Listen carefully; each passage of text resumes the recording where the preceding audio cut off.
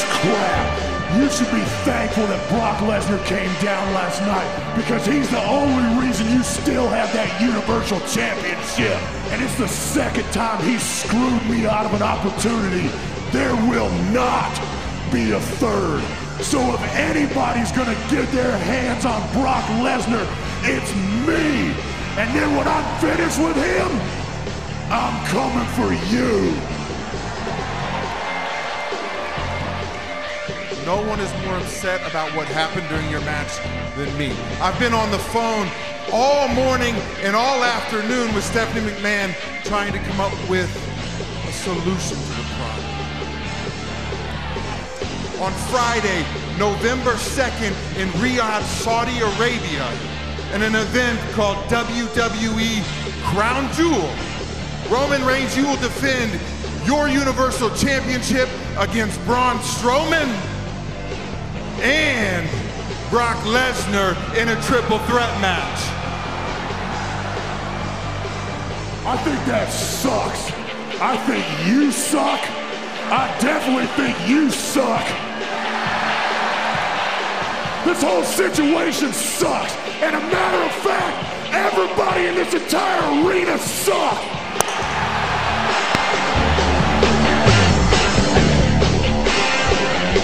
Ladies and gentlemen, hello and welcome to another edition of Just What the Internet Needed More Of. That's right, it's a wrestling podcast. It's another wrestling podcast. It is called Top Marks. It's another wrestling podcast called Top Marks. My name is Justin Morissette, and with me, once again, as always, is the janitor himself. He's cleaning up the messes of the masses, and oh boy, have we made a mess online this week. That's true. It is the crown jewel of wrestling podcasts.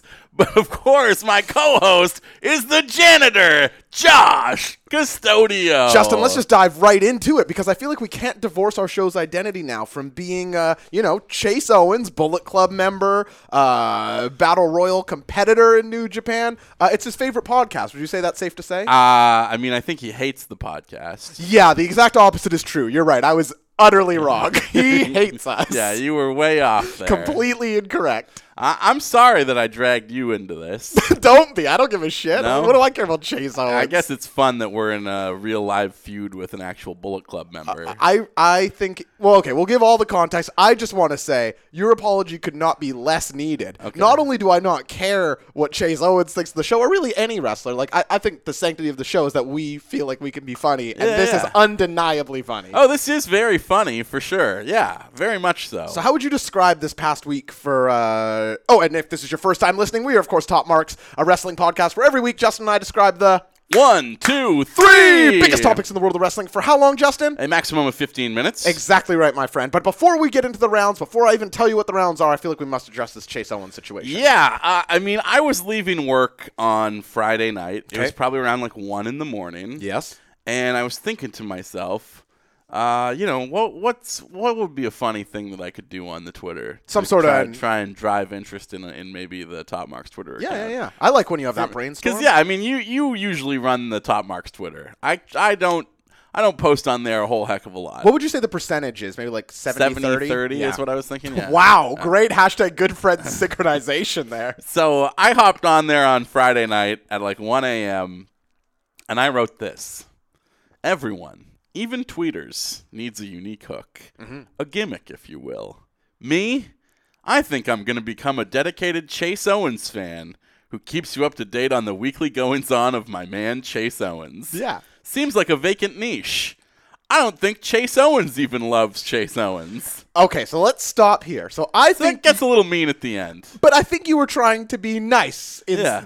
Or at least joking around. Yeah, right? I'm just having fun. That's right. I followed it up with a reply that says, in quotes, Chase Owens is the best member of Bullet Club. Now, I think it's very important to And then I said after that, just a little taste of the new tweets I'm going to be doing. We have to address, because this story makes little sense without it, Justin is not tagging Chase Owens in these tweets. He's just typing out the name Chase Owens. Yeah, and this is all based on the fact that I went on a run to the Pro Wrestling Tees store when I was in Chicago. That's right. I dropped about $300 there. And this was the Tuesday after All In. Their supply had been ravaged. Like locusts. Yes, like a plague had come through that store and just destroyed the stock of almost every T-shirt, save for one. Whose? There was one shirt that you could find in any size you wanted, and that was the Crown Jewel Bullet Club shirt. Yeah. And I felt bad for Chase a Yes. little bit. Because I do like Chase Owens. This is what's so funny about this situation, Yeah. Justin, is that I feel like Chase Owens is mad at you and not me. But you've been on this show and defended Chase Owens I as have like said that Chase Owens is good in matches that I've seen him in. certainly recently with we had that 6-man tag match where it was Cody and the Bucks versus the Golden Lovers and Chase Owens. And I think I had said that I thought he was the clear weak link, and you actually maybe correctly called me out on it, thought that he was good I in the said match. he carried a lot of that match Yeah. because so much of the drama of that match was not giving us Cody versus Coda, Right. or Cody versus Kenny, or the Bucks versus either of them. That's right. Because it essentially, Chase played like babyface in peril for most of that match and had to be in the ring for a lot of it. And I was super into the drama of getting to that hot tag. And if I'm invested emotionally in that match, then I have no one to thank I guess that's true. but my man Chase Owens, who I actually think is pretty good. And like, he does the package pile driver. I'm a big fan of the package pile Just driver. like his brother Kevin Owens does, which is incredible. Exactly. So, I do actually like him. And I was like thinking to myself about that T-shirt supply thing as I was going home. And it's sad because it just means that nobody wants to buy the Chase Owens T-shirt. Sure. That there was thousands, tens of thousands of pro wrestling fans that rolled through Chicago, Yeah. and not one of them wanted to buy a Chase Owens T-shirt. I mean, And maybe, look, I said, coming out of all this, I was going to take the gimmick so far that I would go out and buy a Crown Jewel Bullet Club T-shirt, even though I already have like 5 Bullet Club T-shirts. right. Yeah, you're wearing one right now I of the am. Young Bucks. A great shirt, I Yeah, might add. thank you very much. But so this is where I'm coming from when I start out with this. That was- and now, yeah. like I said I don't think Chase Owens even loves Chase Owens. That's kind of mean. But I'm having fun. I feel like I think the spirit of the tweet is obviously that I'm having fun. That's what I mean. And within the context, I don't even feel like it's that mean. You're saying that, like, people don't care about Chase Owens, but you do, and you're going to, like, tongue-in-cheekly, but you are going to try and, use your small voice to give him a little bit of signal boost. Exactly. Now, I'm treated to a tweet that morning that's It's from @RealChaseOwens. that's from @RealChaseOwens, who is not verified, by the way, which I think is perfect. Yeah, this whole thing is... And he says, "Oh, I love me a whole lot." Winky face. Yes, okay. So this is our first exchange, our brush with the bottom rung of Bullet Club. Yeah, and I don't know how to respond to him Yeah. other than, I have his attention, so I just said, Chase Owens, come on, Top Marks. Let's sort this out. Yeah. Then I genuinely do want to sort this out because I do feel like he is coming away from this thinking that I don't like him. Right, and he's wrong. When I do like him. It's me who doesn't like him. Exactly. And so a bunch of other people jump in and say, "Oh, I've been a fan of his since his first NWA World Junior title reign." Or, Not true. "I can assure you, Chase Owens loves Chase Owens a whole lot." Fully Or, lying. our buddy the Zoobs said that my new idea was the crown jewel of wrestling podcast gimmicks, which I appreciate very much. Love the Zoom. But yeah, like, I am trying to clear the air. The Yeah. last thing I want out of all this is for a name-searching Chase Owens to come across my posts and think that I don't like Chase Owens. I have terrible news for you. So Chase Owens update number 1. Chase name searches on Twitter.com to deliver Chase Owens. Pretty good. Yeah. And then I figured that's probably going to be it. Right. And then Uh-oh. WWE announces their new Saudi Arabia show on Crown Monday Jewel. night. Crown Jewel in Saudi Arabia. Yeah. Where have we heard those words before? It is Chase Owens' nickname. Of course. Now, let's treat this seriously for a second. Do you feel like he has some... Can he be frustrated about that? Yeah, probably. But he also tweeted out that, like, stop sending me the news. I've seen it already. Yeah, I've seen the news. And I saw that tweet before I'd seen the announcement. I was like, Okay. oh, I wonder what Chase Owens is. What news? Yeah. Right. And I found it, and I was like, okay, I got to do a joke about this. So what was the update? Chase Owens update number 2 at WWE Crown Jewel. Brock Lesnar, Roman Reigns, and Braun Strowman will compete for the right to face Chase Owens. Chase will not attend because he finds the Saudi shows unethical.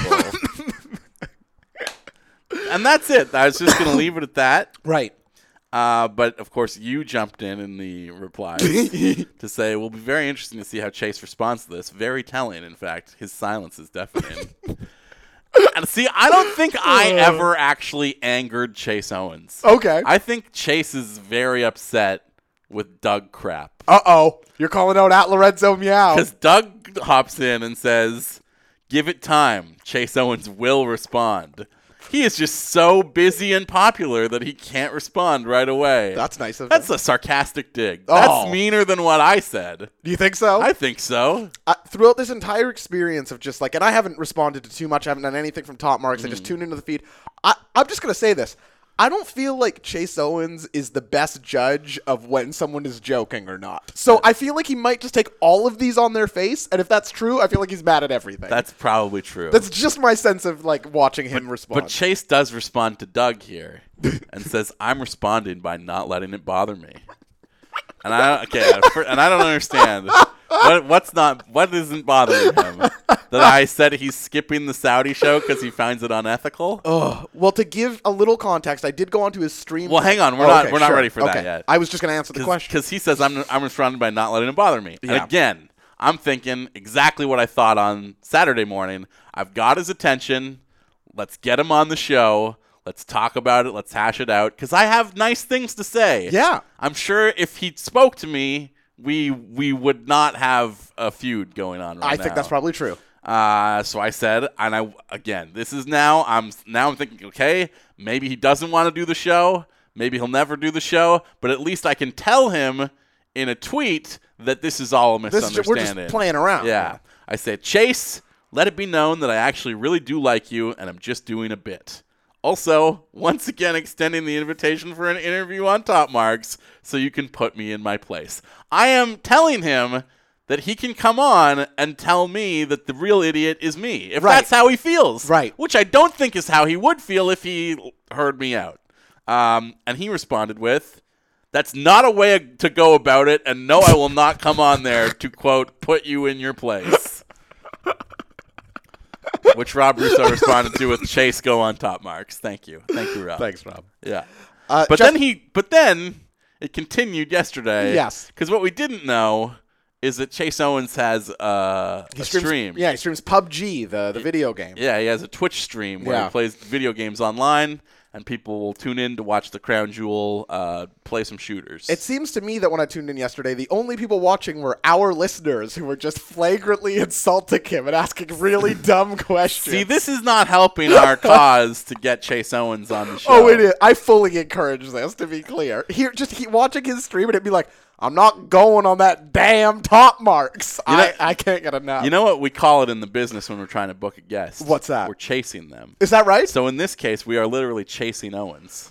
This is incredible. Hang on a second. I feel like this has to be an ongoing bit for us. Absolutely. We are currently chasing Owens. And I think by year's end, by December 31st, I'm going to say Chase Owens comes on Top Marks. Justin. I hope so. Yeah, I think it's going to happen. I know it seems far away right now because he loathes us, but we saw Danger Boy tweet us and say he was blocked. Doug Crap, Scoots Brodo. Like, these are people getting blocked by him. You know who he hasn't blocked, Justin? The Top Marks account? You, me, or Top Marks. Yeah. I mean, I haven't tweeted at him yet. And in the tweets that I have written about him, I've been sure not to write his name. Right. Because I learned that lesson already. You're doing like the misspelling. You put a 3 where the E is. Or I just put like a star where the A is and then again where the E is. Yeah. Block out the vowels so he can't name search himself. But, no, I do like him. I feel like this is an unfortunate scenario. Not for me. I think it's so funny. But the fact is, he said some real mean things about us on the web stream. And I also feel like you said he said on the web stream that I had insulted him about Saudi Arabia. He utterly misunderstood your Saudi Arabia tweet. From what I gathered from it, and again, these streams are kind of tricky because he's on headset with people that he's playing PUBG with, and then kind of responding to the chat. Yeah. So, but the sense I got, because he did address it, was basically that he thought you were saying that he was aligned with Saudi Arabia. I said the exact opposite of that. This is what I'm saying about Chase Owens, bud. I'm not. And then he was like, this guy's insulting me, and then he tries to suck up to me and saying I can put him in his place. I'm not going to do that. I've never insulted him. Yeah, I don't think Chase Owens gets that. But Doug did, probably. I don't know. And Doug was also in the chat lobbying to get him on the show. and Doug's doing us no favors here. Doug said, this is word for word, he said, Top Marks has had plenty of great guests on in the past. You should definitely do it. Such high-profile guests as Scoots Brodo. Oh, my Lord. And I don't know if Chase responded to it, but certainly somebody in the chat named Bullet Club Nikki said, who cares about Scoots Brodo? Which is the official maybe slogan of Top Marks now. Yeah. Top Marks. Who cares about Scoots Brodo? We are chasing Owens, and who cares about Scoots Absolutely. Brodo? Now, listen. I guess that's, Top Marks. Who cares about Chase Brodo? Scoots Brodo. And it's not derivative. It's describing us. We are the Top Marks who care exactly about Scoots Brodo. Because we do care very much about Scoots Brodo here at Absolutely. Top Marks. We apologize for the most inside baseball opening to the show look, ever, but you this needed addressing. You don't get into a feud with a member of Bullet Club every week. He's Certainly talking not. shit about me on his Twitch stream. Life is crazy. 2018 is wild. So, man. Justin, I feel like we disagree on this, where you're like, oh, some of our listeners are doing us no. Did you, like, some of the comments, Danger Boy, these guys are putting into the... Oh, yeah, it's funny. I love it. I think it's very funny. I'm all here for it. But you're furthering the divide. I'm trying to bridge this gap. I'm No. trying to bring Chase Owens and Top Marks together, and they are trying to just drive that wedge. What if I told you this? What if I think it does more, if the goal, and I don't think it is, but if the goal were to sort of raise our profile, either by having Chase on Top Marks or by having Chase shit all over Top Marks on his stream, I think the latter probably gets us more traction. That might be true. Like, I'm just guessing, but... I think the latter is ultimately, like, more gratifying in the long term. Sure. Like, what am I going to look back on when I'm on my deathbed and feel good about? It's totally true. That I had a member of Bullet Club on my show, or that I was in an active feud with a member of Bullet Club that carried on for several months, as I imagine this will. I don't see this feud stopping anytime, and we will keep you updated on Chasing Owens. But to bring it back to the normal format, JMO, in round number 1 this week, we will, of course, be reviewing the Raw side of this past Sunday's Hell in a Cell event. Without giving anything away, I think it was something that we both enjoyed. Yeah. Or at least were surprised by. For the most part. Yeah. In round number 2, I don't know, do you want to do the SmackDown side of this, or do you want to do Matt Hardy and break it up? Oh, well, we'll do a little Matt Hardy intermission in the middle. So in round number 2, Matt Hardy announcing his retirement, which we might take with a grain of salt as it is a wrestling retirement, but I think his is a career that's varied enough and bridges promotions that it's worth sort of ruminating on, as he I think announced so, today. yeah. Then in round number 3, we'll address what I have to think we both agree was the really strong side of Hell in a Cell, the Blue Brand SmackDown Live side of Hell in a Cell. Absolutely. We'll wrap that up with some listener questions, and I think that's it for this week. JMO, how does that sound to you? That's the go home. The last thing I'll mention here is that if you like the sounds of our voice, you can get more of it over at patreon.com/topmarks. And we're launching a new initiative, Justin, and I know you're fired up about this, as am I. Justin, if you are a $5 or more Patreon donor from now until the foreseeable future, we're going to be starting a wrestling DM group on Twitter. So it'll be Justin and I and our other Patreon donors. You can put links. We'll discuss wrestling. It'll be a whole lot of fun. So if you want that, just tweet at Justin or I, at Justin Morris, at J0SHC, or of course at the show account at Top Marks. And if you are a Patreon donor, we will add you to that DM group. Yeah, and you can coordinate your attack plan on Chase Owens. That's right. It can be like the war room. Anything else, Jamin, we need to get into before we dive into it? I don't think so. Well, with that, let's take the Pepsi plunge into round number 1. Round 1. Fight!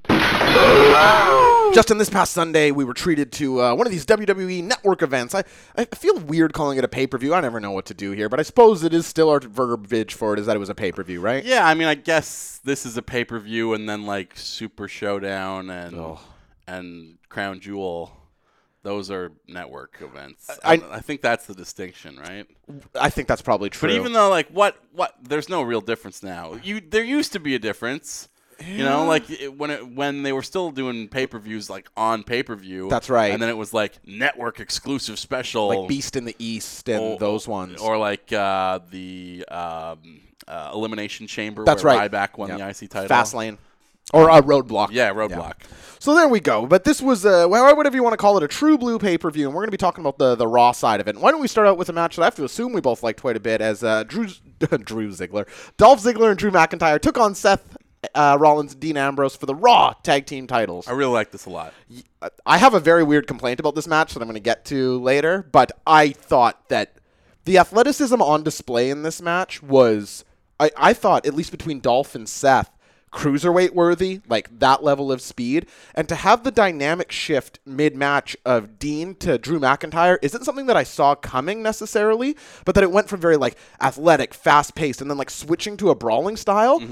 I thought that was really cool, and it didn't feel like they had like slowed the match a ton. I thought it was like a cool mix of styles, and you almost got two matches in one, which I feel like tag team wrestling is sort of obsessed with, just like, not that musical chairs thing, but it's like very, and I love it, but the high velocity, high speed matches, and this sort of had two dynamics going. Do you know what I mean? Yeah, this is what we talked about last week, though, in our preview, not to be like, we nailed it. Yeah. But we did talk about that Dolph and Drew have excellent chemistry. They, Yep. Dolph and Seth yeah. have excellent chemistry. It's a up-tempo, athletic style, and then you can get that brawler action as well, which is sort of a similar dynamic to the feud that we enjoyed so much between Seth and Dean And the Bar. That's how did I not piece that together? And it would be like Seth and Cesaro would have these amazingly athletic sequences, and then you get Sheamus and Dean in there to just, brawl it up, shop, and have a big brawl. Yeah. I hadn't drawn that comparison in my mind, and I don't even know how. Like, hearing you say that, that's totally what it is. And like you said, we both really liked that feud too. Would you believe this was the longest match on the card?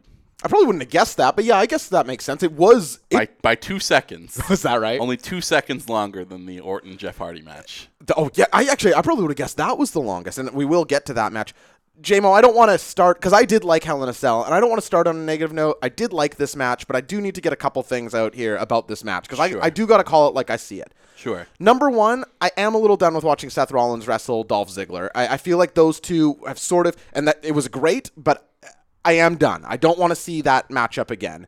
And then two, and listen, far be it from me to lobby insults at Dean Ambrose's way. This guy's one of my favorite wrestlers on the main roster. I think the silent thing's awesome, the new look, all good. But he got a hot tag in that match that they were building to forever to get to him and McIntyre. And I thought his offense looked so not stiff. Like, it's like Curtis Axel was out there. Like, it was not a good hot tag at all. Like, he came in, it was just like punches that looked light, a clothesline, and he finally at the end teased the Dirty Deeds and didn't get it, and the crowd popped for it. But like, this felt like it should have been Dean's big return moment. Like, I know he had the singles match with Dolph, but first pay-per-view match. And I thought he was good in the rest of the match, but in that hot tag, did you notice this at all? I mean, this is kind of my issue with Dean Ambrose in general. I've always enjoyed his character stuff, and I think like his promos are pretty good for the most part. When they're good, they're great too sometimes. But like, I can never get into his offense, and it's not just like the wacky line for me. Well, thank God he dropped that. But like, it's not just that has been holding me back. It's like, I don't believe him as an ass kicker in the ring. I do believe him as an ass kicker in backstage segments and on the mic. Swaggering even, But like, his offense has never really clicked for me. Yeah, I've always understood that complaint and like acknowledged it, I think, certainly on the show, saying like, oh, when he's in the lower card, he always does this. But it just felt like this should have been a bigger moment for Dean, and he didn't capitalize on. And again, I hate speaking poorly of him, but I got to call it like I see it, and that did really stand out to me in that moment. I felt like the match was just like a freight train at that point, and the crowd was so ready for him, shown by when he did tease the Dirty Deeds. They really popped for it, but the lead up to it I thought was a real letdown. But that's only one dark spot in what I thought was really a fun match. I thought this match was great. I really enjoyed the finish a lot as well. Yeah. That, like, Dolph gets the pin, but he's dead. That's right. There's a Claymore kick to Seth while he's, like, running train on Dolph at the time. And, it just happens that their bodies collapse in such a way that Dolph is on top. 1, 2, 3. Which is so hard to do. Like, that is such an impressive fucking thing to do. Like, have a giant jump in with a drop kick and, like, land Dolph Ziggler on top. And then the visual at the end of Drew just like carrying Dolph on his shoulders with the belts. Loved that. It's great. Good subliminal messaging about where they are going with it too. Some foreshadowing. It's like he's carrying Dolph through this, both figuratively and literally. But I'm going to disagree with you. I am not done with Dolph Ziggler and Seth Rollins. No, I feel like this is this is a pairing that you can come back to at any point. I do agree. Maybe down the road. I do agree that it is running its course right now. Yeah. But I would also say they've been having matches, for 3.5 months at this point, something like that. And only one of them has been bad. Oh, yeah. And I would think a lot of people will point to the fact that, like, I know you and I don't feel this way necessarily. It's just the booking of this particular match. Yeah. But people will say that that's just because Iron Man matches in general are bad. Look, that is what has been said. I know. And it's hard to argue against when that's the only low point of what's been really a sterling long-term feud here. There isn't. You could put AJ Styles against Kenny Omega with that booking, and it's not going to be a good match. Of course. No, I fully agree. Anyway, let's move on to the next one. But I just think that this is something.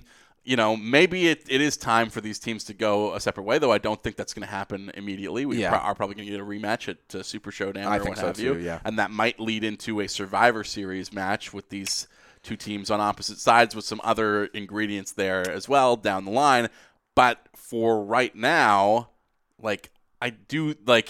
if you come back to Seth and Dolph in like a year and a half, sure, yeah, I'll be into that match again. Yeah. They are, somebody in one of my chats described them as having just like a Green Lantern Sinestro style. Like they just are like perfect. They are each other's like foils. Yin and yang. Yeah. They just have great chemistry. They do.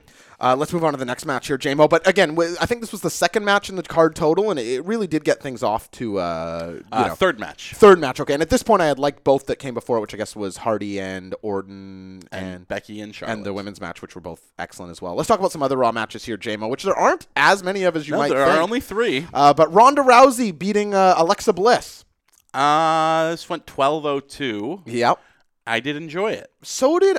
Okay, and again, I feel like I'm being more negative than I felt about the show. I liked this match. Now, I think we have to acknowledge that the opening of this show, the first 4 matches in a row on this card, bangers, all incredible. Yeah, like great matches, a tremendous show that you could stack up against. I don't know, like a takeover, and it would hold up. It might win. It might win against some takeovers, honestly. I think it would. That's the level that we were at. I don't feel like this match was at that level, but this match was still good. And it is important that we do see Ronda work a real match. Yes, agreed. I mean, the Nia match, her first singles match, was technically a real match, but there was a different dynamic at play there versus what you're going to get out of a standard wrestling match against most any other opponent.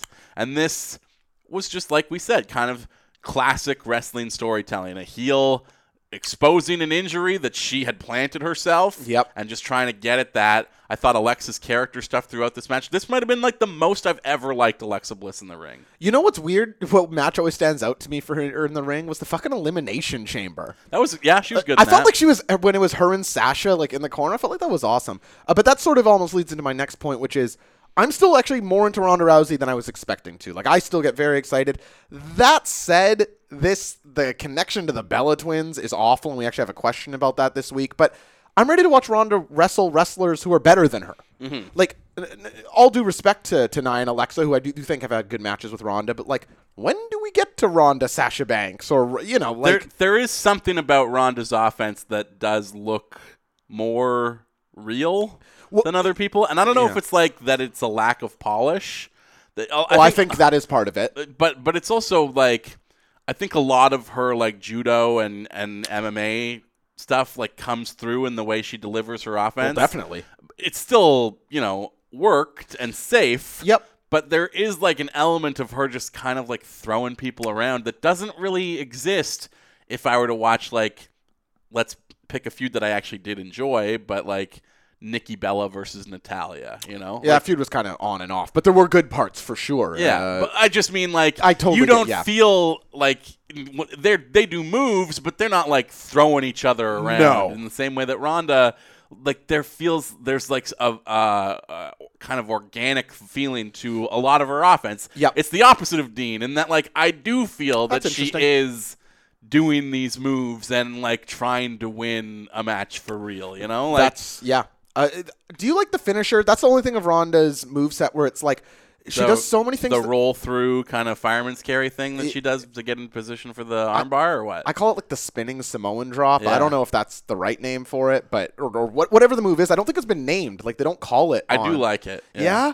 I feel like her style. I like it better that she's sort of presented as like a Minoru Suzuki shooter, and like that move sort of feels very out of step with the rest of the movesets for me. I don't dislike it, but I don't feel like she's nailed it, to be honest. And that's with Alexa, who weighs, probably as small of an opponent as she's going to get. But she's also like lifted Triple H. I do feel like she can do it to other people who are not Alexa. The real reason I want Ronda wrestle wrestlers who are better than her, though, is that you've only really got to see her selling in the Stephanie McMahon and Triple H match. Like she hasn't really sold much for Alexa. I can't really remember if she did in the Nia match. She did here with like the selling the rib injury and whatnot. But just on different. Herself, not selling moves. And you're right, there is a distinction there. But if you remember at Mania, her selling was awesome. Like I thought it was the best part of what she did. And I'd like to see a bit of a return to that. These are, again, minor complaints in a show that I did really enjoy. I didn't think there was a huge stinker on this. But if there was one, Roman Reigns took on Braun Strowman for the Universal title. And it's hard to call this a stinker because I do feel like this match was generally pretty good until we got to the finish. I think, now I do need to say this, I can smell the mean tweets coming. I think Blair Pacheco and I are the only people on earth who like the finish. It's terrible.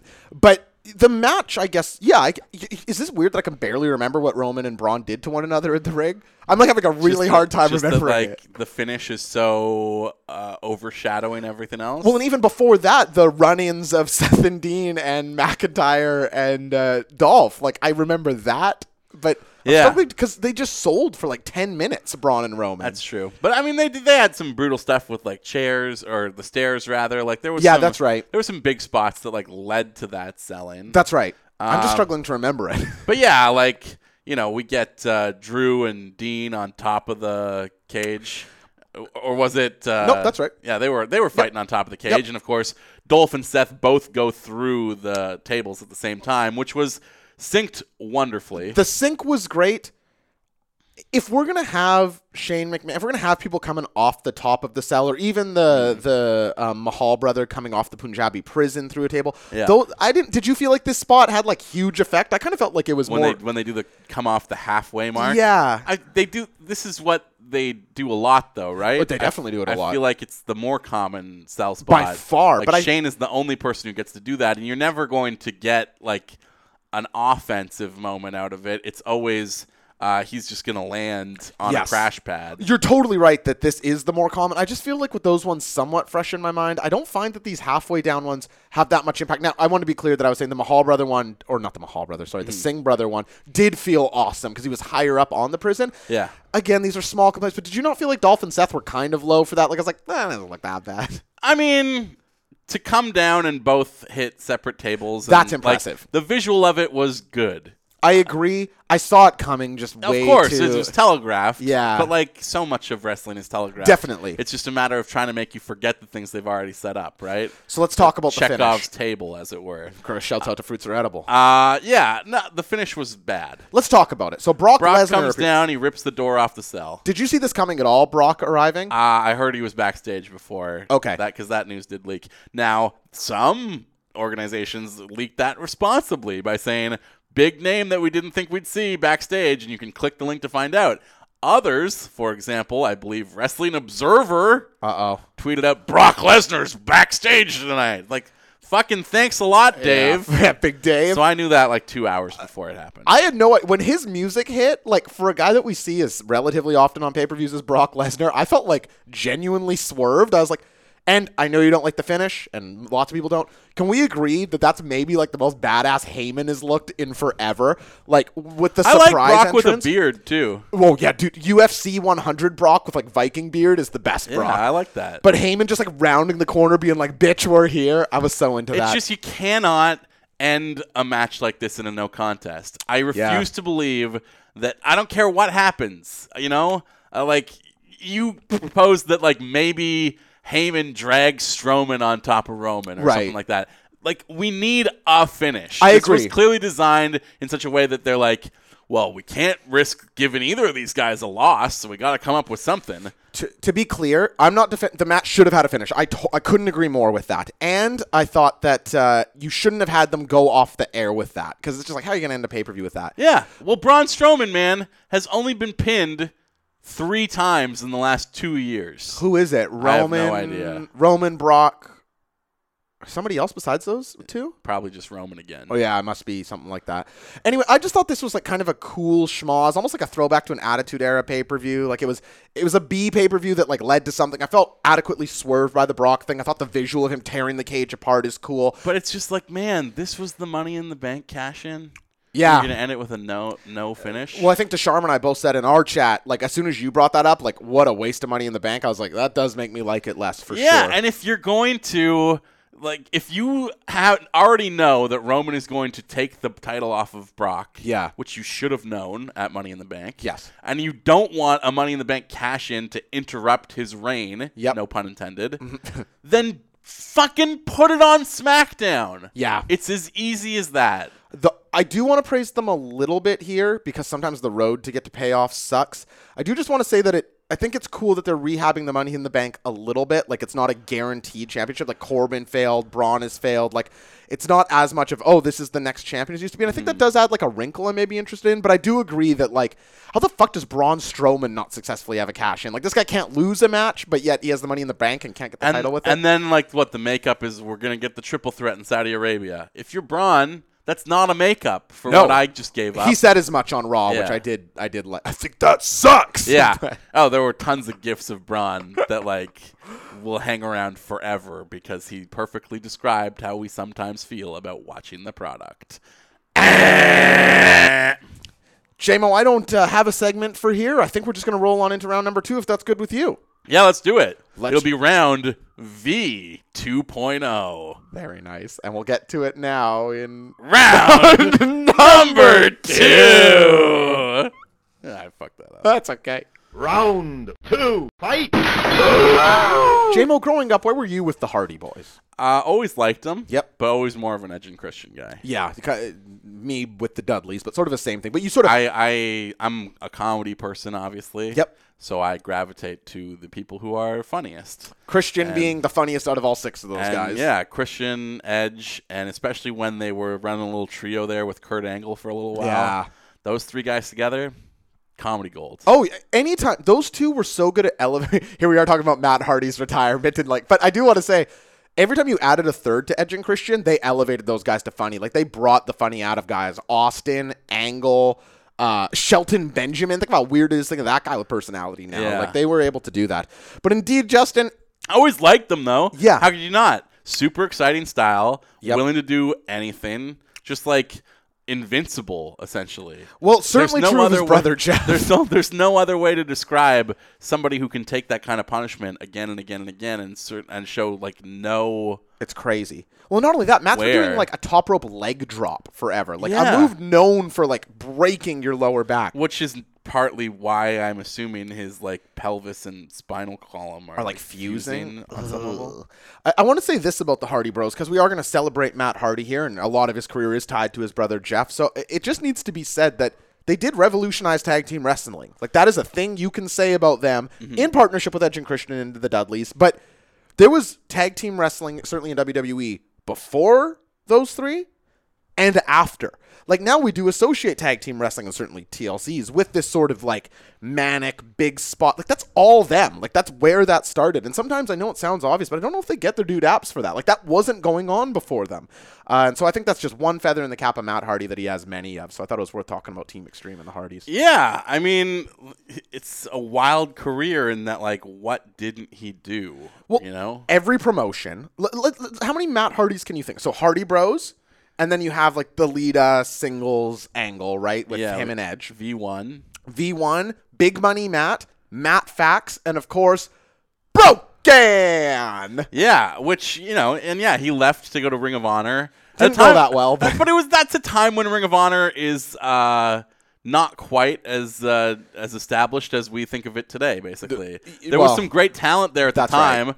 But I don't think it was like, I don't think people talked about Ring of Honor even near as much as people talk about it today. When was, like, Ring of Honor's hot period? That's a good question. Yeah, I want to say like 2007 to like 2009. Yeah, maybe. Well, as Punk is exiting and like Bryan is still there, Cesaro is still there. Aries. Yeah, that. Anyway, it's very interesting to like look at Matt Hardy because Seth I think Rollins is there. That's right. I think sometimes people think of like Chris Jericho as the guy who reinvented himself over and over and over, but I can actually draw harder lines and separate Matt Hardy's than I can Chris Jericho's. Like, yeah, and I feel like Jericho has evolved. Absolutely. Whereas like Hardy made clear changes. Absolutely, like utter gimmick changes, Yeah. right? And I think that's really impressive. What do you think Matt Hardy's going to be most remembered for?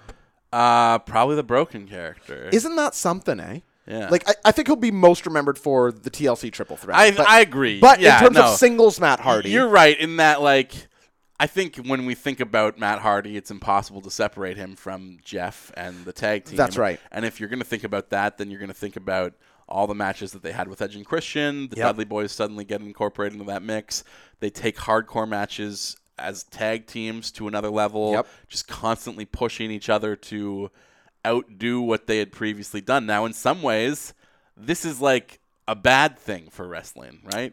I get what you mean. Because we've taken away the importance of like in-ring storytelling, and it's become car crash wrestling. Yeah, it's about stunts. Yeah. It's who can do the biggest stunt. This is the big Ric Flair point. What's the craziest thing we can do? And in some ways, like that's a tragedy. That's why Edge isn't wrestling today. You know, that's why his career got cut short. And in a lot of ways, it is why. I struggle with that because you look at other guys whose careers were ended early. Like Bret Hart just took a kick from Goldberg. Like Owen Hart pile drives Austin. That's true, but like you don't come out of those matches unscathed. You know. No, but has anyone ever had their career ended in one? No, that's true. And there's lots of just plain singles matches that ended guys' careers. And like, you know, I guess the Dudleys took like insane bumps throughout that forever run. Like Bubba coming off like the tallest ladder you've ever seen through a big stack of tables. Fucking and, Bubba. And Bubba's still going. I guess you're right in that like it's luck of the draw, right? But you're right too. But like you can't look at say that like the flying spear that the Edge delivers on Jeff off that enormous ladder. It's like a 20-foot drop. Oh. Like that's what ended him, you know? Oh, well, it might not be the specific thing that did it, but there's no way that it's not a contributing factor. Stone Cold always calls it like your bump count, like you only have so many, and I feel like each match you go through of like those triple TLCs are worth like 50. Yeah. You know what I mean? Yeah. Like your punch card gets punched in those things. And like your bump card, that's a bump that counts for 5 or whatever. That's what I mean. Yeah. It's interesting, Justin, because you say there, and I think correctly, like it's hard to talk about Matt Hardy without tying him to Jeff. Mm-hmm. But I do feel like he severed that relationship more than ever and became sort of the A-side in the Hardy Brothers pairing in the TNA angle of Broken Matt and Brother Nero. Yeah, absolutely. And it's funny because I feel like that just did wonders for rehab for Matt Hardy, not only for sort of getting himself over in this new character, but do you remember there was like actual buzz around TNA for these things? Like people were tuning in for these final deletions and the Great War, and there was I forget what the name of the third one was, but you know what I'm talking about. Yeah, and I think it's the perfect thing to be the final act in his career also, right? Totally. That the guy who's always been second best, always been outshone by whether it's the more handsome brother or the brother willing to take the bigger risks. Well, and just the more charismatic brother. Like, if you were to ask, I'm sure that there are examples of girls who would disagree because, you know, few. There are women out there whose favorite Backstreet Boy was Howie or whatever. But I know it. But if you were to ask someone 90%. who is the heartthrob of never mind just the Hardy Boys, but like the tag division, it's Jeff Hardy. Everybody was crazy about Jeff Hardy. I think you could say WWE at that period of time. Yeah. He was like the crush guy. And listen, Jeff Hardy's so interesting. Him and RVD actually have this in common, where they're two guys who, like the charismatic enigma utterly suits Jeff Hardy. Like he's not good on mic. He's terrible. And yet he is, you can't take your eyes off. He's like RVD. Like people forget that these guys are bad promos because they're so charismatic. Physical charisma. People put this onto Nakamura sometimes, but I don't feel like he has it like Jeff Hardy has. And I think Nakamura's a way better wrestler, to be clear. But like Jeff Hardy has made a career off of just being magnetized. But I do feel like Matt Hardy in this tail end, and you're right, you wonder how much he was feeling this lower back, seeing the bridge narrowing, seeing this end of career. What a way to extend it, better than these out of ring, off location, pre-shot matches, quote unquote, at his house. Like, well, I was thinking more from a perspective of like the guy who's always been in the shadows his entire career. Yeah. 20 years living in the shadow of his brother. Yeah. Gets to have his moment right at the end, and, where it's not just that he was doing creative things and it was a pleasure to watch, which that is all true, of course. Yes. But like, I feel like as viewers, we all have an appreciation for Matt Hardy, or that comes from our appreciation of the Hardy Boys in general. So we want to be there for him, like we want. It's the audience is meeting halfway. That's right. As much as like he's giving us something good, but we want to like him also. There's something that feels good about watching him finally have his moment after 16 years of kind of being in the shadows. Well, not to talk and where that goodwill, you're totally right that it comes from the Hardy Boys, but I also think that there's something else that's just you can't get around for that, which is, I hate to use like such insider terms and whatnot, but you want to talk about like a worked shoot. Edge cheated. Lita cheated on Matt Hardy with Edge, and this was known, and they turned this into an on-screen angle. Stole your girl, and then lost the feud. That was the hottest feud at the time. And do you remember the pops Matt Hardy is getting at that time? Because how could you not be on his side? This is something that actually, if you recall, before the show, we were talking about times we've been cheated on in life, or I don't want to go down this road. Certainly, on the air. I'm just saying that this is something that I think people can relate to, and that it was real. Yeah. Now you could talk about how hilarious the booking is that he loses and gets fired, but that's another discussion. But I think there is some lingering goodwill that Matt Hardy's always had from that. Genuinely. Yeah, you're probably right. I don't feel like he was still the B-side to Jeff, but there was something distinct about Matt Hardy. He was no longer Devon, if you know what I mean. Absolutely. Like, there was a singles feud you could point to that people cared about, and he was getting reactions. And I think that that's going to be part of his legacy, too, in a weird way. Now, he did himself no favors right after that, doing like all those shoot interviews where he comes across really sour and he's all fucked up on drugs. Did you watch the Hardy Bros 24 earlier this year? I haven't seen it. Well worth watching. But I have seen the video of them like just wasted in like the diner shitting on CM Punk. Yes, I've seen that for sure. But this documentary does a lot to illuminate. Like, Matt was pretty messed up too for a period of time, which I don't think I really knew all that much. But how could you take those bumps and then not do drugs on some level? I don't really know, to be honest. Like, post car accident, the back was all sore, and it's like you can understand how somebody would like get addicted to painkillers. I'm like, I'm in 1/100th of the pain of Matt Hardy every night he's doing a leg drop off of a top rope landing on his ass, like not friendly.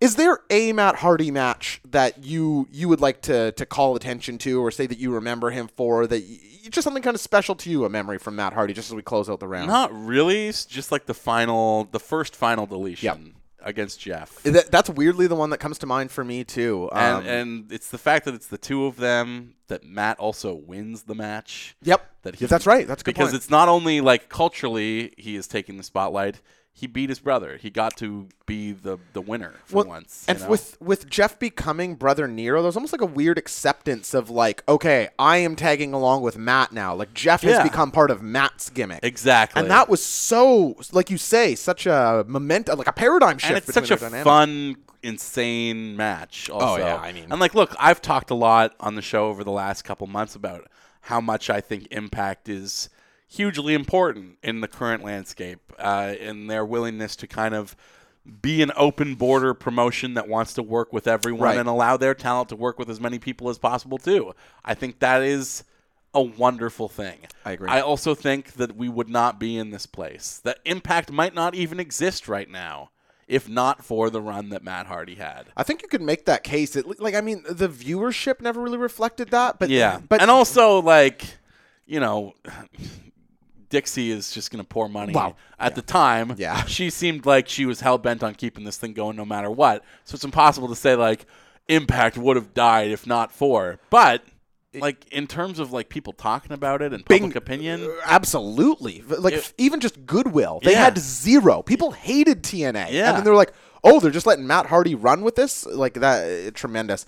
I do want to call out another couple quick moments. I know that this is rounding out here, but the return at Mania last year was, enormous. Yeah, and also, like, got to feel good for him. I was thinking about this last night. Like, he did get to have all the matches that he wanted to have. Yeah. Even in the broken gimmick, it was like, I want to go against. Did they wrestle New Day? I don't think they did. They probably would have been on opposite shows. I don't think they did, but I could be wrong about that, but I don't think so. They at least got to, New Day introduced them. Correct, which was huge. And they, of course, got to have their Young Bucks match the night before they came back at Mania, which, insane that they would have a big ladder war against the Bucks. Have you seen that match? And then go do WrestleMania. Was there a day gap in between those, or was that the night before? No, Saturday night. That's what I thought, yeah. At Final Battle, next night. Insane. I just want to also say there's a weird note to go out on, but if you go back and watch Matt Fax compilations, guy was doing those Chuck Norris jokes way before Chuck Norris jokes existed, and I feel like a tip of the hat to Matt Hardy for that. I do feel like, though, we are not done. He might be done in the ring. He might have one last final match left in him. Yes. Or a final deletion. There's reason to think he could do more of those final deletions. Of course, because it should be less taxing than an actual match. You can stage it. Broken Matt as a short-term GM could totally work. But also, he's going to become an agent, It makes sense. And that, is going to be good for the business long term. As guys like Michael Hayes, right. Yep. peter out, whether that's through retirement or me killing him. Death, please. Please. We're not wishing death on him, but if it happened. Did you see the photos of him at the Flair wedding? Dude, you can't find. He looks like he could die tomorrow. You cannot find a photo from that Flair wedding that I don't find hilarious. You cannot do it.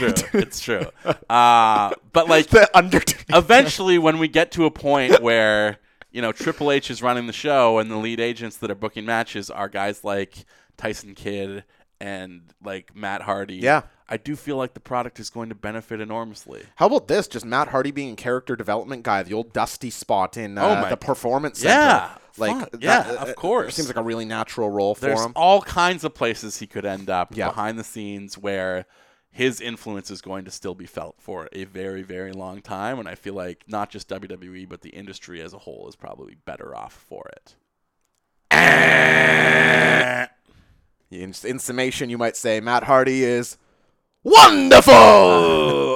Yeah. To celebrate his retirement, we're going to have some mustard and beans. Very good. Yeah, look forward to that. You know what else I'm looking forward to, Josh? Round number 3! Round 3, fight!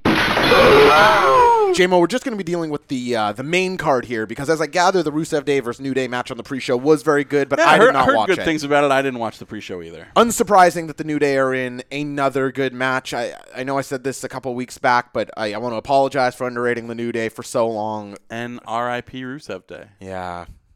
Bad call. Run its time, though. No, I think so. I'm concerned about Rusev on the other side of that, but that's another discussion. Well, he's the babyface of the split, though, right? I want babyface Rusev.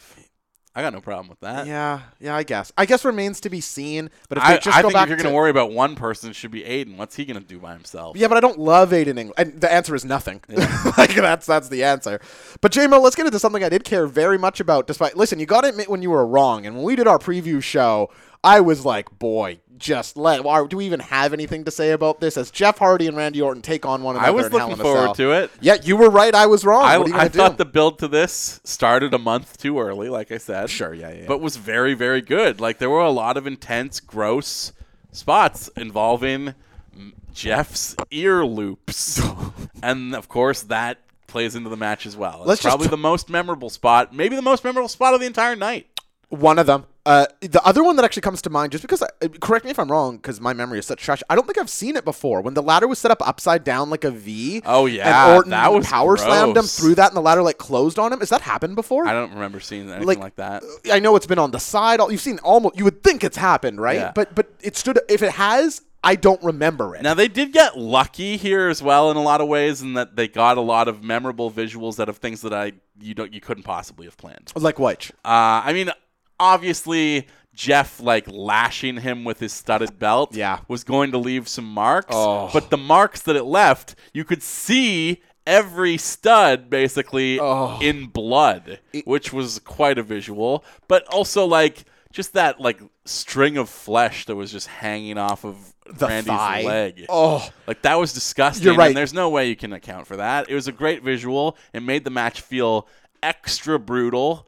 And, like, where does that come from? I couldn't even name the spot that Randy suffered that injury. I have no idea. Exactly. I didn't even notice it till pretty late in the match. I don't know if it happened late, but... Dude, it was just, like, dangling off of him. I was distracted by all the other... Let's just talk about it. The screwdriver spot, where if you weren't watching, Randy Orton finds a toolbox under the apron. We weren't watching this one together, J-Mo, but I was thinking of you and your love for things under the ring. Did you see, like, that toolbox, like, hammer, sauce? Just like, what the hell? I was like, I hope there's some Gatorades in there. That's absolutely you did. But Randy Orton jams the screwdriver through the earlobe of one Jeff Hardy, where his what do you call those, like, ear gauges normally are? I guess.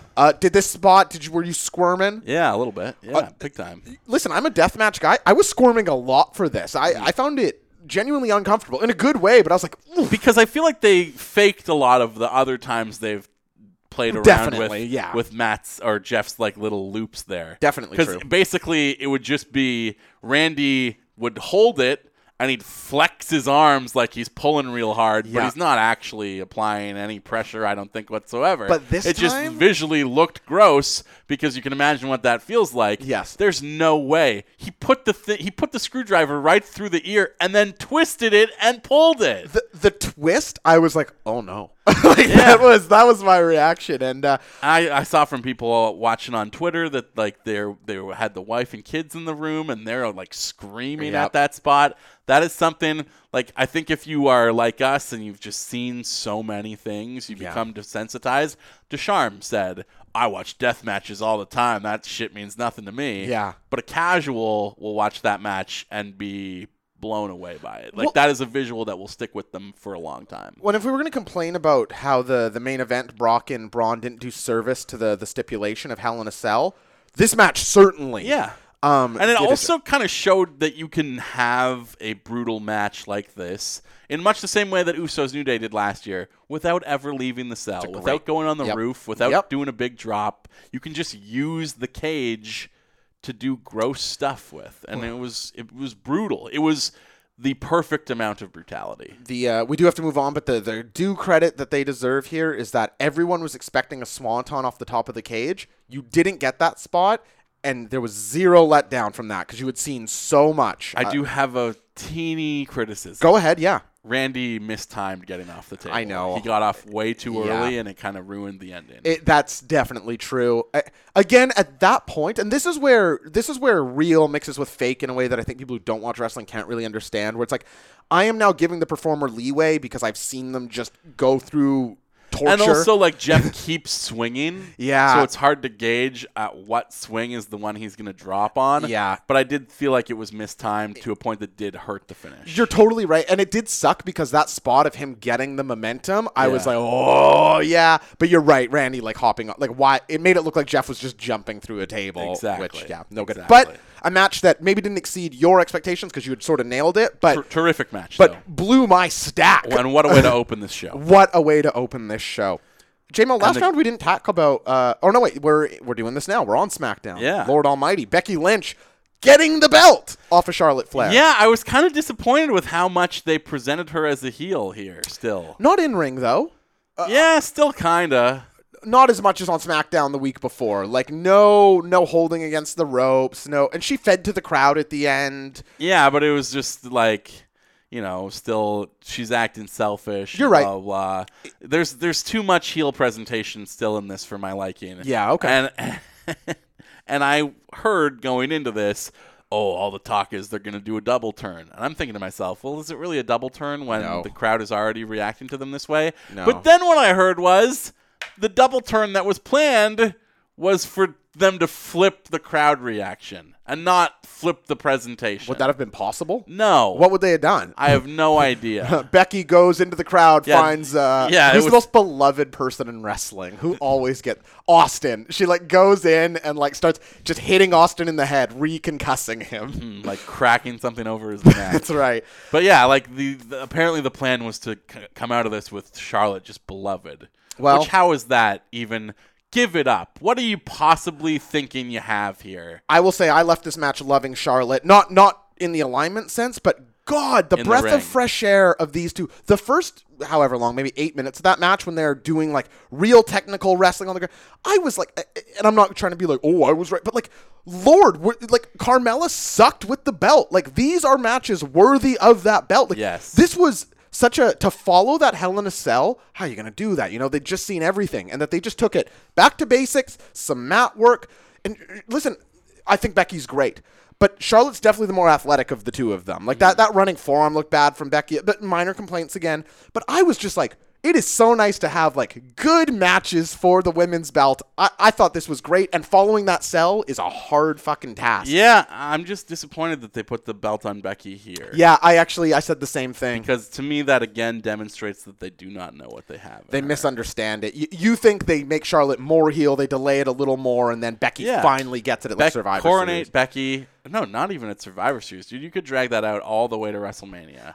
When she finally gets the title, it feels like a huge moment. The only reason I disagree is because she's on the same show as Bryan, or Daniel Bryan, and I feel like they're going to be running like too much of a parallel story there. That might be true. But I agree that it was a little early. But in the same breath, when she won it, I did feel pretty good. So. Yeah, same. And it was a surprise because I genuinely did not think it was going to happen. It's just good to see Becky Lynch getting used too. Like, you think of all the time she hasn't been on pay-per-views, and you're just seeing this, and it's like, well, the crowd loves her, and the matches are good. Marine 6. Yeah, she sure was. With Shawn Michaels. Justin, I couldn't really have much of a higher opinion of this next match. I don't know how AJ Styles and Samoa Joe are still good together. Like, I don't really understand it. Like, you can make an argument Samoa Joe's peak is 2003, and here they are just getting it done in 2018. Can I have a complaint again? I think you have to. On shows this good, it's okay to... You loved this match, though, right? Did. Okay, what's the complaint? I didn't like the finish. What's the finish? I don't even remember. The finish is a twisting kind of roll-up into a pin. Yeah. Similar to, I think there was a finish like this in a women's match not that long ago on NXT. I was going to say Rhodes Aldis was But this was how Shayna got beat by... Kyrie? I don't even remember. Sort of out of a choke, roll into this exact same is that right? Configuration. Good call. I don't remember that. Except this one has a wrinkle in that AJ taps before the 3 count comes. Yeah, at the same time, I think, as the 3. Okay, it might have been a 2, I thought. Okay. It was. Regardless, that's the way a heel escapes with a title. That's right. Yeah, that is sort of weird. I get that. So that I don't, like, that's the finish I would expect during Seth Rollins' title reign. I get that, yeah. I don't think that's a finish that fits AJ Styles. I agree. I think if you already are doing the rematch at Super Showdown, you have to save the forearm. But I get that. You have to have a reason why Joe deserves a rematch. Also, it just felt like this is a finish that does not fit the alignment of these two people. I think that's a very fair complaint. But I thought the match was great. You know what is a spot that's super simple that I really love a lot? Is it the Samoa Joe clothesline? It's not the clothesline. His, like, rolling shoulder block. Yeah. The, like, tornado shoulder block. Awesome. Always looks amazing. That Samoa Joe's... I did love that move, to acknowledge it. But that Samoa Joe sells for, like, 3 minutes, and then his entire comeback is that one lariat is so... all credit to AJ Styles, who did the Neville sell, where he does, like, the full back flip and then ragdolls, which just looks awesome. Mm-hmm. Oh, J-Mo, can I go so far back and just say one thing and compliment a guy you like? Yes. No one sells a DDT like Seth Rollins. Sorry, just needed to get that out there. All good. But that like... Nobody delivers a DDT like Dolph either. Well, that's far from true. There's so many good DDTs right now, but it's got to be Andrade. His hanging DDT though is really good. Like the jumping and then coming down. Andrade's DDT is different. That's not. I can't put that in the same category as like a normal DDT. Dirty Deeds, Alexa Bliss, Bobby Roode, so many. I don't think Alexa's DDT is very good. No, neither do I. I'm just saying there's so many people who use them right now. That's true. I loved this match. I don't have a ton to say besides like it's bizarre that these guys still have obvious chemistry. Like Samoa Joe hasn't had great matches with everybody on the roster. That's just the fact. And these guys got it done. The diving elbow from Joe, like to the outside, looked insane. And not just to compliment Samoa Joe, like AJ obviously doing all the grace. I do feel like AJ is going to win the feud. Definitely, yeah. Joe never holds the belt. Yeah, he will eventually. Sorry, in this feud. But I think we both agree that Randy Orton is the next opponent for AJ. I don't really know how you get around it. Randy deserves it at this point, both from a performance and a kayfabe angle. It fits his character. Yep. He's talking about he's coming back to take on guys who are eating at the table that he set. Yeah. What's AJ's whole thing? House that AJ Styles was built. And this is actually the house that Randy Orton built. Thank you very much. This is how Samoa Joe built. J-Mo, let's move on to a man who actually... I think they're all building houses. Actually, if you want to talk about people who built SmackDown Live, these two next competitors in The Miz and Daniel Bryan are definitely two people you could point to as they're joined by their beloveds in The Miz and Maryse in a mixed tag match. Worst match on the show. Yeah. It wasn't bad. Okay. It had a... I know I've been nitpicking finishes all night long. This is the worst finish of the show by far. By far. Listen, I know neither of us are, being prophetic and saying, like, when Brie Bella and Maryse wrestle each other, it probably won't be that good. I'm going to say this still fell below my expectations for what I expected when these two wrestle one another. And I got to say, though, love the gear from both sides. The matching gear. What was Brie's gear? I don't remember. Her and Daniel are both rocking the Seahawks colors. Yeah, Brie's gear was pretty. I thought So Maryse's neon gear was green awesome. and like ocean blue. I don't love that gear for Bryan. I like it. It feels very Pacific Northwest to me. Yeah. And he's our boy, so. Can he just bring back the furry boots, though? I do miss those. Yeah. The goat boots. Yeah, I like he should them. get back to the red stuff at some point. But it's nice. He's got something new. Yeah. Rematched it. I thought her gear was very good also. But, again, what are we talking about here? Gear and not the match, because the match is nothing to write home about. J-Mo, do Miz and Bryan... I don't want to get out ahead of this and sound too negative, but are they a bad pairing? Do they not have chemistry? I think they do. I think they've been good. I thought their SummerSlam match was very good. I thought it was good. I thought it was quite good. I think they do have very good chemistry on the mic. Yes, that's undeniable. And like when we get to the match that's going to matter of this feud, that's right. It will deliver. I have no doubt about that. You know what? You're right. I'll just say I thought that because you're right. The SummerSlam match I really enjoyed. I thought their showing here wasn't great. And now, again, it's always hard because I thought everything leading up to it was such a crackerjack. And I'm like, oh, shit, here comes Daniel Bryan. Yeah.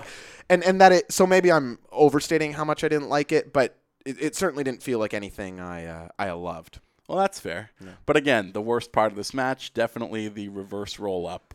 I couldn't Do you want to call it that? Yeah, I couldn't believe she didn't kick out. There was literally nothing that went into that pin. It was awful. It looked so coordinated. And they're like, oh, she grabbed the tights, so it was cheating. She did not grab the tights, She didn't grab the tights. And it just, listen, who's been more vocal about their love for Maryse and how much she adds to Miz than me on the show? Like, I think we both agree. Maybe me. Yeah, I think we both agree with this. We do. But I think Maryse in the ring, let's just not do it. Like, let's just not do it. She's really good at this other thing. It's like making Enzo Amore wrestle at the time. It's like, why are we doing this? Like, he's so good at this one thing and terrible at this other thing. It brings down his net stock to have him do this bad thing. I agree. But that's the show. What do you give it? That's a great question, J-Mo. I got to be honest. I think it was an A. I loved this show. I go A-. Yeah, I think that's fair. I think unquestionably we get to the end of the year, this is the best main roster pay-per-view. When you get one of these main roster pay-per-views, and again, both of our talking point, these are so bloated, they're so long.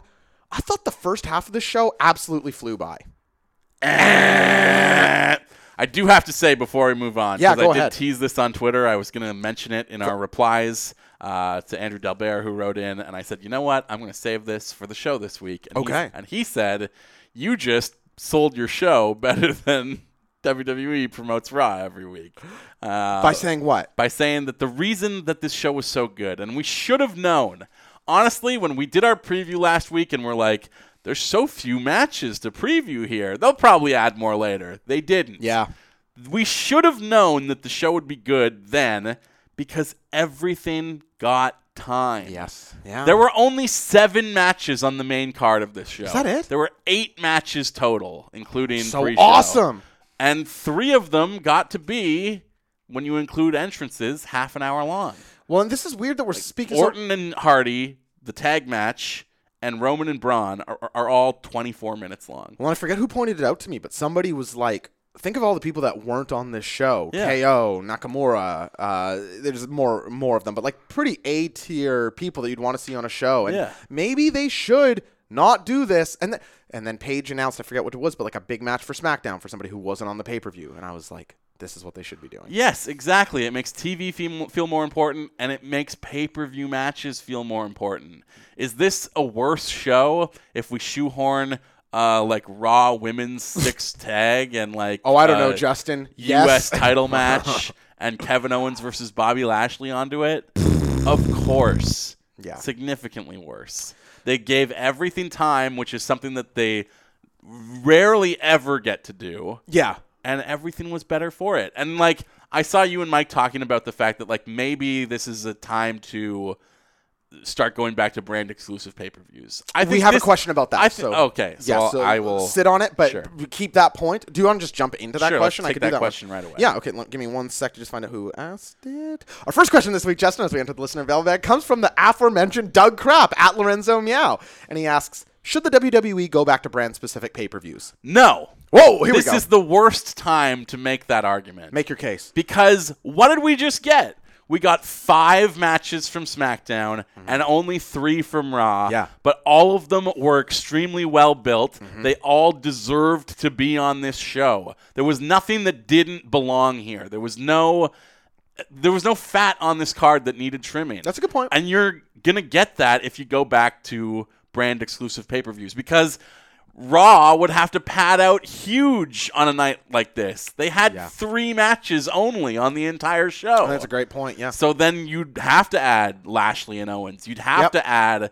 Sasha and Bayley versus Riot Squad. Or whatever, yeah. You'd have to add all of these things that ultimately did not belong on this show, did not deserve that time, shouldn't be here.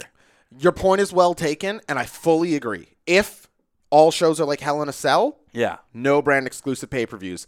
I feel like Hell in a Cell is the exception proving the rule right now. But I feel like they've found the new blueprint. I hope you're right, man. I really want that to be right. If we get to whatever the next small one after Survivor Series is, and it's another, whatever you said, 7 fight main card, like no brand exclusives then. As long as we don't hit double digits, I'm good. Yeah, I know you're smiling, but like I kind of feel that way. Yeah. Like if we're at around 8-9 matches, your boy's happy. Exactly.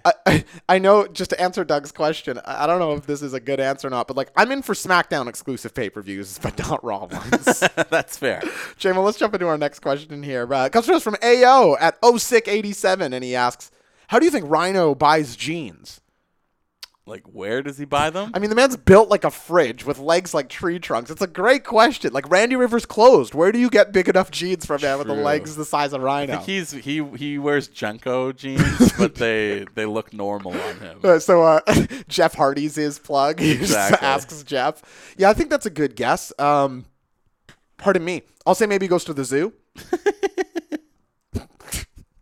Tough to think of a real answer for this one, but those are my answers, J-Mo. Yeah, you ready? I love it. Our next question comes to us from Patrick Duffy. As Patrick Duffy, a reference I don't understand. It's my nemesis at Book of Lube. And he asks, and J-Mo, I think you're going to love this question. Sure. Who is one current WWE roster wrestler that you could see somewhere down the road taking the NWA title off of Cody? Can I name somebody who's not currently on the roster? No. Doesn't answer the question. Okay, so Ryback is out.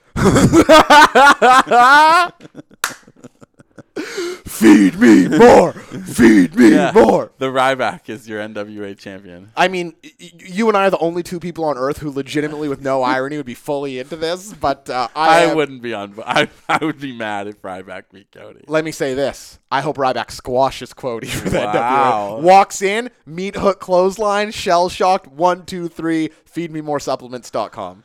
I would also be down, speaking of guys who are not in the company, I'd be down for like a Cody versus Wade Barrett NWA world title match. Not me. They're too similar. Wade Barrett's another one of these guys who, like, I feel like if Cody's going to make this NWA title thing, he needs to be facing like great wrestlers. And Wade would be very similar to Aldis in some ways. That's like all those guys sort of end like this middle tier of worker, but Cody's just such a better character than the other ones that like he can get by on that. That's fair. I feel like you need like an in-ring savant like an Ibushi to really get something going with Cody and make this title really a title. So I mean, you could really pick your pick from the WWE roster who would do that. I mean, Kevin Owens is a made man who just signed a 5-year contract, so he's not going anywhere. I love it.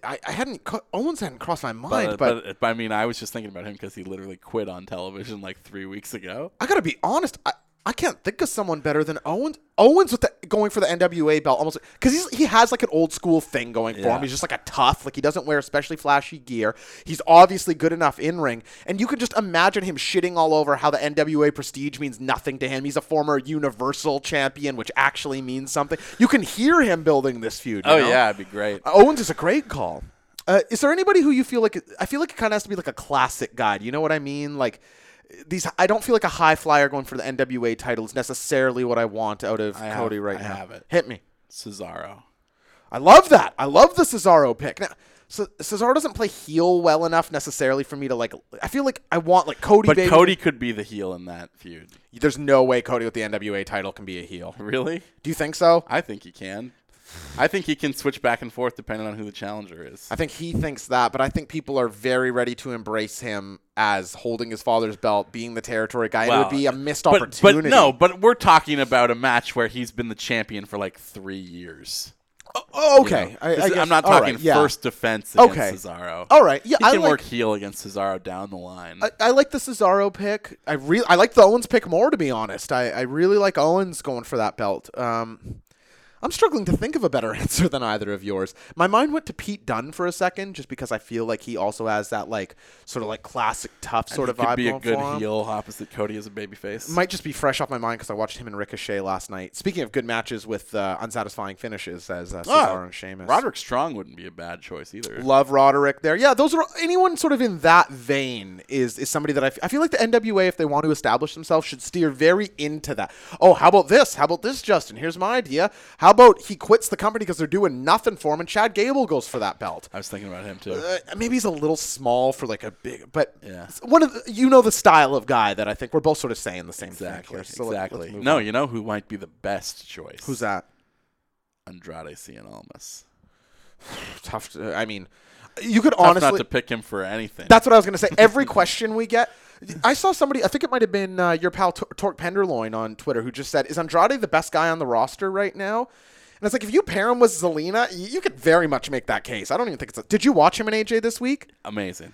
Like, what are we doing here? Like, it's so, I was watching that and like, again, unsatisfying ending, whatever, but it's like, this guy is something else. Like, and not that AJ Styles doesn't have good matches with people, but God, a graceful match, that one, if you know what I mean. Very much so. Next question this week comes to, wow, I tried to say all words at once there. Comes to us from Brandon O'Connor at Booferosi, and he asks, how badly are the Bella Twins ruining what could be a great feud between the Riot Squad and Ronda? The answer is very badly. Man. So, can I I hate any time the Bellas are on Raw. Yeah. Brie on SmackDown, good. Bella Twins on Raw, very bad. Let me just say this, okay? So even beyond the performances of Nikki and Brie, which I don't think are up to task, that's just one man's opinion. But I don't understand. If you go back and listen to the Ronda debut on our show, I say, listen, you're gonna somehow, and we were talking about it as it pertains to an Asuka feud at the time, but I was saying, okay, if you're not going to have her face another Marauder, you have to play the numbers game with her. It's the only way that you're going to be able to keep her interesting, because we know that she can just in kayfabe demolish anyone one-on-one. We've seen that because she crushed Nia Jax. So the Riot Squad versus Ronda, and even if she has Natty in her wing, I'm actually kind of into that. Like, they have a numbers advantage and it helps even the score against Ronda. But to just do like a 3v3 feud with Ronda Rousey flanked by two people who like what is the tie between the Bella Twins and Ronda? What do you know? No. Like, they haven't explained it. They don't. They've established the Natalya friendship, but they just showed up and celebrated the win on the last pay-per-view. I really couldn't say enough bad about this pairing. I feel like they just anchor Ronda rather than do anything to elevate the feud. Do you feel something similar, J-Mo? Yeah, I would have to agree with that. In that, like, you know, they just appeared in the crowd on the SummerSlam show. That's right. Out of nowhere. Yeah. And then, I thought the plan was to do Nikki versus Ronda at Evolution. Was that the plan? But now, yeah, it clearly feels like it's a trios thing. Yeah, it has to. From what I can tell, at least. Otherwise, what is Alicia Fox doing on television other than dressing in the best outfits ever? Can we just talk about that gear? It's amazing. Legitimately some of the best gear on either show in wrestling right now. And for those of you who didn't see, she wears like this silver, white, gosh, maybe you're better at describing this, onesie sort of thing, and then a giant captain's hat. I think it looks badass. Like a silver admiral's cap. I really couldn't be much of a bigger fan of the gear. I think it kicks ass and it makes her memorable. Oh, I fully agree. But yeah, to Brandon, I mean, how badly are they ruining it? I mean, I'll still watch it for sure. Like, I'm not going to miss Evolution, but I'd be interested in pretty much any other pairing more. I just don't want the Bella, like, look, I think there is an argument to celebrate the Bellas on some level for bringing people into the world of wrestling through their reality shows. Okay. that they are like crossover stars that people watch Total Divas and then have an awareness of wrestling and then might be interested in checking it out. They get on the Today Show and stuff. Exactly. Stuff like that. Like there is an argument that they are a net positive for wrestling as a whole. I would agree. I just think celebrating them as part of the evolution is completely missing the point. That they are exactly what we are evolving away from. This was why we revolutionized. Exactly. And it just needs to be said, like, Brie Bella sucks. Like, she does. Like, Brie Bella's had no good matches ever. She's terrible. Like, I like the Stephanie match, but stop it. I probably don't like the match. I just like the feud. Yeah, the feud is good. Yeah. Well, the feud is the whole. I hope you died in the. Do you remember when she was forced to be Nikki's assistant? Yeah, that was bad. Like, Brie Bella sucks. Like, no, it was good when it was a continuation of the Daniel Bryan feud, but Daniel was on the shelf and they couldn't do that. I agree. When it evolved into like a Nikki Brie Stephanie thing, it was terrible. Agreed. J. Moore, next question this week comes to us from the Brewmaster. Fruits are edible, at Fruits are edible on Twitter. Hey, Craig. And he says, what do you think is a bigger contributing factor to poor long-term storytelling in WWE? Too much weekly content to fill, or are the writers just bad? I'm going to go with the writers. I do think that there is too much content to fill. Of course. But the problem is they get this like grand design of where they're going to go for the year. And it's like, that is not a year-long plan. You should be like, it feels like we are just stuck in molasses sometimes trying to go slow motion on a plan that should be sped up pretty quickly. I agree. It's interesting because Craig's question says, is it this or that? And between those two things, too much weekly content or bad writers, I will lean too much weekly content. But I think the actual problem is that it's kind of out there that these plans just change up to like the last minute day of. And so the continuity, they're scrambling, and they hire people from like the TV writing world, not necessarily like wrestling people. And it seems to me that just seems tough because wrestling is just so its own thing. You know what I mean? Yeah. But yeah, definitely also, you could just say performers shouldn't really be written for. They should be allowed to go out there and fail and get better. Like, that's the one thing from the Attitude Era that you can point to that was better. But, I mean, when you get back to the thing that we talked about last week with, like, how much The Rock or Triple H developed in a 3-year span versus Roman. Yeah. Like, part of that is that, like, I don't want to credit, like, Vince Russo with anything here, but his kind of storytelling style was more soap opera-ish, which meant you had to have something every single week. Well, and he'll talk about that, right? Like, he wanted to go off-air with a reason to tune in the next week every week. Exactly. And that sounds good in principle. Yes. It's not always great in practice, but, like, at least he, was contained at that time. He had people who could tell him no. Yeah, Vince McMahon. So his good ideas could be focused in the right direction. Whereas, like, here, we've got bad ideas at the top and nobody to push against them. Yeah. And things that should be done in 6 months take 3 fucking years for some reason. I can't really say it much better than that. I fully ship that. J. Moore, next question this week comes to us from Tranquilo Pachico. At Blair Pachico, who we send our best to this week. And he says, why do we have to suffer having Chad Gable teaming with Bobby Roode in a 4-week program with the Ascension when he should just be German suplexing everyone? I mean, he is German suplexing the Ascension. Yeah, that's true. Are you into the glorious Gable thing? In so much as that it's going to lead to a Bobby Roode heel turn. Yeah. Yes. Yeah, I guess that's worth something. It's tough for me, man, because I'm very happy to see Chad Gable on TV, as I think both of us have said he's one of the more underused guys on the roster. I'm happy to see the Ascension on TV too, man. I like those guys. There's something to that, but Roode and Gable. Okay, so I'm just going to draw a direct comparison between Bobby Lashley and Leo Rush, where I feel like that pairing is elevating both guys right now. Big time. It's like, oh, well, this almost seems obvious in a way. Roode and Gable does not have that for me. It feels more like one of those like 2009 era tag teams where it's like, who are 2 singles guys who aren't doing anything? You're a tag team now. Yeah. And like, do I really get out of bed for the eventual Gable Roode feud? Not really. Like, I don't know, but. I'm down for a Bobby Roode heel turn. I feel like that's desperately needed. Well, he's much better as a heel. I think he'd be hard pressed to deny that. And right? I think you're eventually going to get an American Alpha reformation out of all this too. Well, I heard that Jason Jordan may never wrestle again. Oh, really? Yeah. That's one of my customers told me that. I don't know if that's.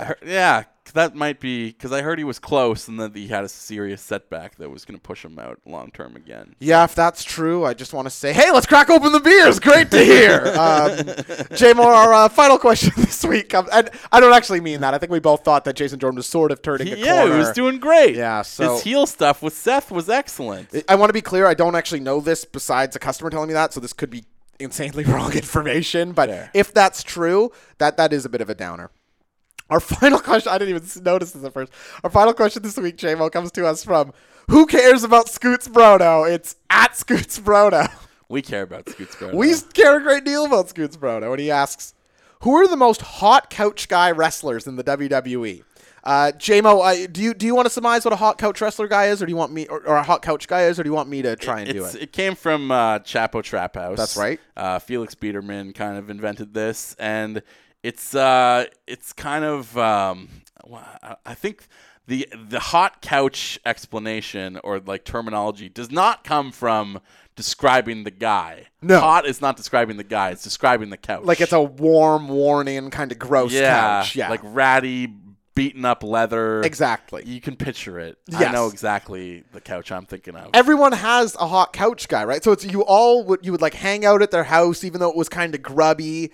This kind of energy. J.R. Hennessy defined it as the deadbeat guy whose place everyone just sort of hung out at, who had that faux leather couch which was always hot regardless of the room or outside temperature. I just want to say that it feels like the WWE roster has a lot of hot couch guys on it. I feel like there's a lot of guys who can be a hot couch guy in WWE. True. But to Scoot's question, who do you think is really a hot couch guy in WWE? Heath Slater. Oh, God, that's a great one. Wow, that's a good one. I was going to say the other Heath Slater, Kurt Hawkins, but I feel like Heath Slater is the number one hot couch guy. He is a great call for that. I mean, there's a lot of directions you could go with this, but I think Heath Slater is about as good as it's going to get. I'm also going to throw out Kevin Owens into this sphere where you could see him like exiting high school, just hanging out in Quebec on his couch. I could easily see that. He's talked about how poor his personal hygiene was for years and how he like kept his place as a disaster. So I think just hearing him talk about that specifically makes sense. Anyone else come to mind to you for your madman? I mean, yeah. Like Dean Ambrose is a hot couch guy on some level. There's no way Dean. We just brought him up. Bobby Roode could be a hot couch guy. Yeah. Okay, it's almost more. Who are not hot couch guys in WWE? No, you gotta have like the kind of like dirt bag vibe to you, right? Like, yeah. That's why Heath is the perfect answer. Yeah. Yeah. I think Dean's great too for an answer there. Roman Reigns. Yeah, is especially not, Dean being like a high school dropout. Is that perfect for it. Definitely adds to it. Yeah. J-Mo, I think that does it for us this week. That does do it for the show. What would you give a letter grade to this episode of Top Marks if you had to? Like a B-. B-? Yeah, I feel like it's been good, but we've been better. Wow. Okay, not my rating. That's but I'm not even going to reveal mine then. Why, you got us in the A territory? You think it's an A show? I was going to say S above A. Special. Supreme. That's where I had it. S tier. Amen.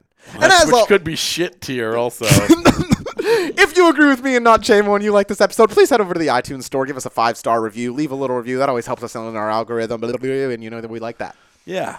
Always appreciate that. I don't know where my voice is going as the show goes along. I can feel it disappearing. Don't worry. I'll do the heavy lifting here. I actually have been trying to work on some jokes. Really? Yeah, I wrote down some jokes for the show this week, so maybe I'll just read them aloud now to sort of cover for your losing. Sure. Okay, are you ready? Yeah, I can.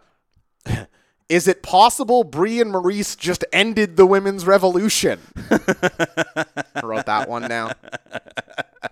You want another one? Yes. If I'm Wendy, I'm leaving AJ Styles tomorrow. That was it. I only got two. What'd you think? Good. Yeah, that was just trying to do some bits there. Yeah. That was me. That was pretty good. I know. I appreciate you branching out like that. And as always, you can head over to patreon.com/topmarks, throw a couple dollars in the hat. We always appreciate that. And until next week, be hot. Be spicy. And be tasting great. Because you're Curry Man! What? La ha ha! Titus Worldwide! How far are you in Spider-Man? 83%. Okay, yeah, you're closing in. So I got sort of distracted because Undertale, a game that I love, came to Switch. So I got tempted and I dove into that. Okay. But my plan is to make big headway into Spider-Man. How weekend. far are you in Spider-Man? I think in the mid-60s. Have you come across the villain that I mentioned to you last week? Yep. Do you appreciate that was not a spoiler? Well, I mean, it was definitely a spoiler. I didn't know he was in the game. Just said Tombstone is in the game. Yeah. Sorry, folks at home, if you now know that Tombstone is in the game. It's only a side quest. Yeah. It's not part of the main story. I'm very spoiler sensitive. You know this. Okay, well, I'm a big bitch for that. I liked seeing him in there. It was nice to see him. Yeah. Who could deny it? Good to see you, Tombstone. Good to see you, Tombstone. Nice to see you, buddy. Yeah. Any other witty banter you want to get out? You got to go to work. I got to go to work. All right. I gotta pack up and go here. Have a great day, folks. I will. We'll see you. Goodbye. See you later. Take care now. Wah, wah. We already did that. Yeah, we already did that.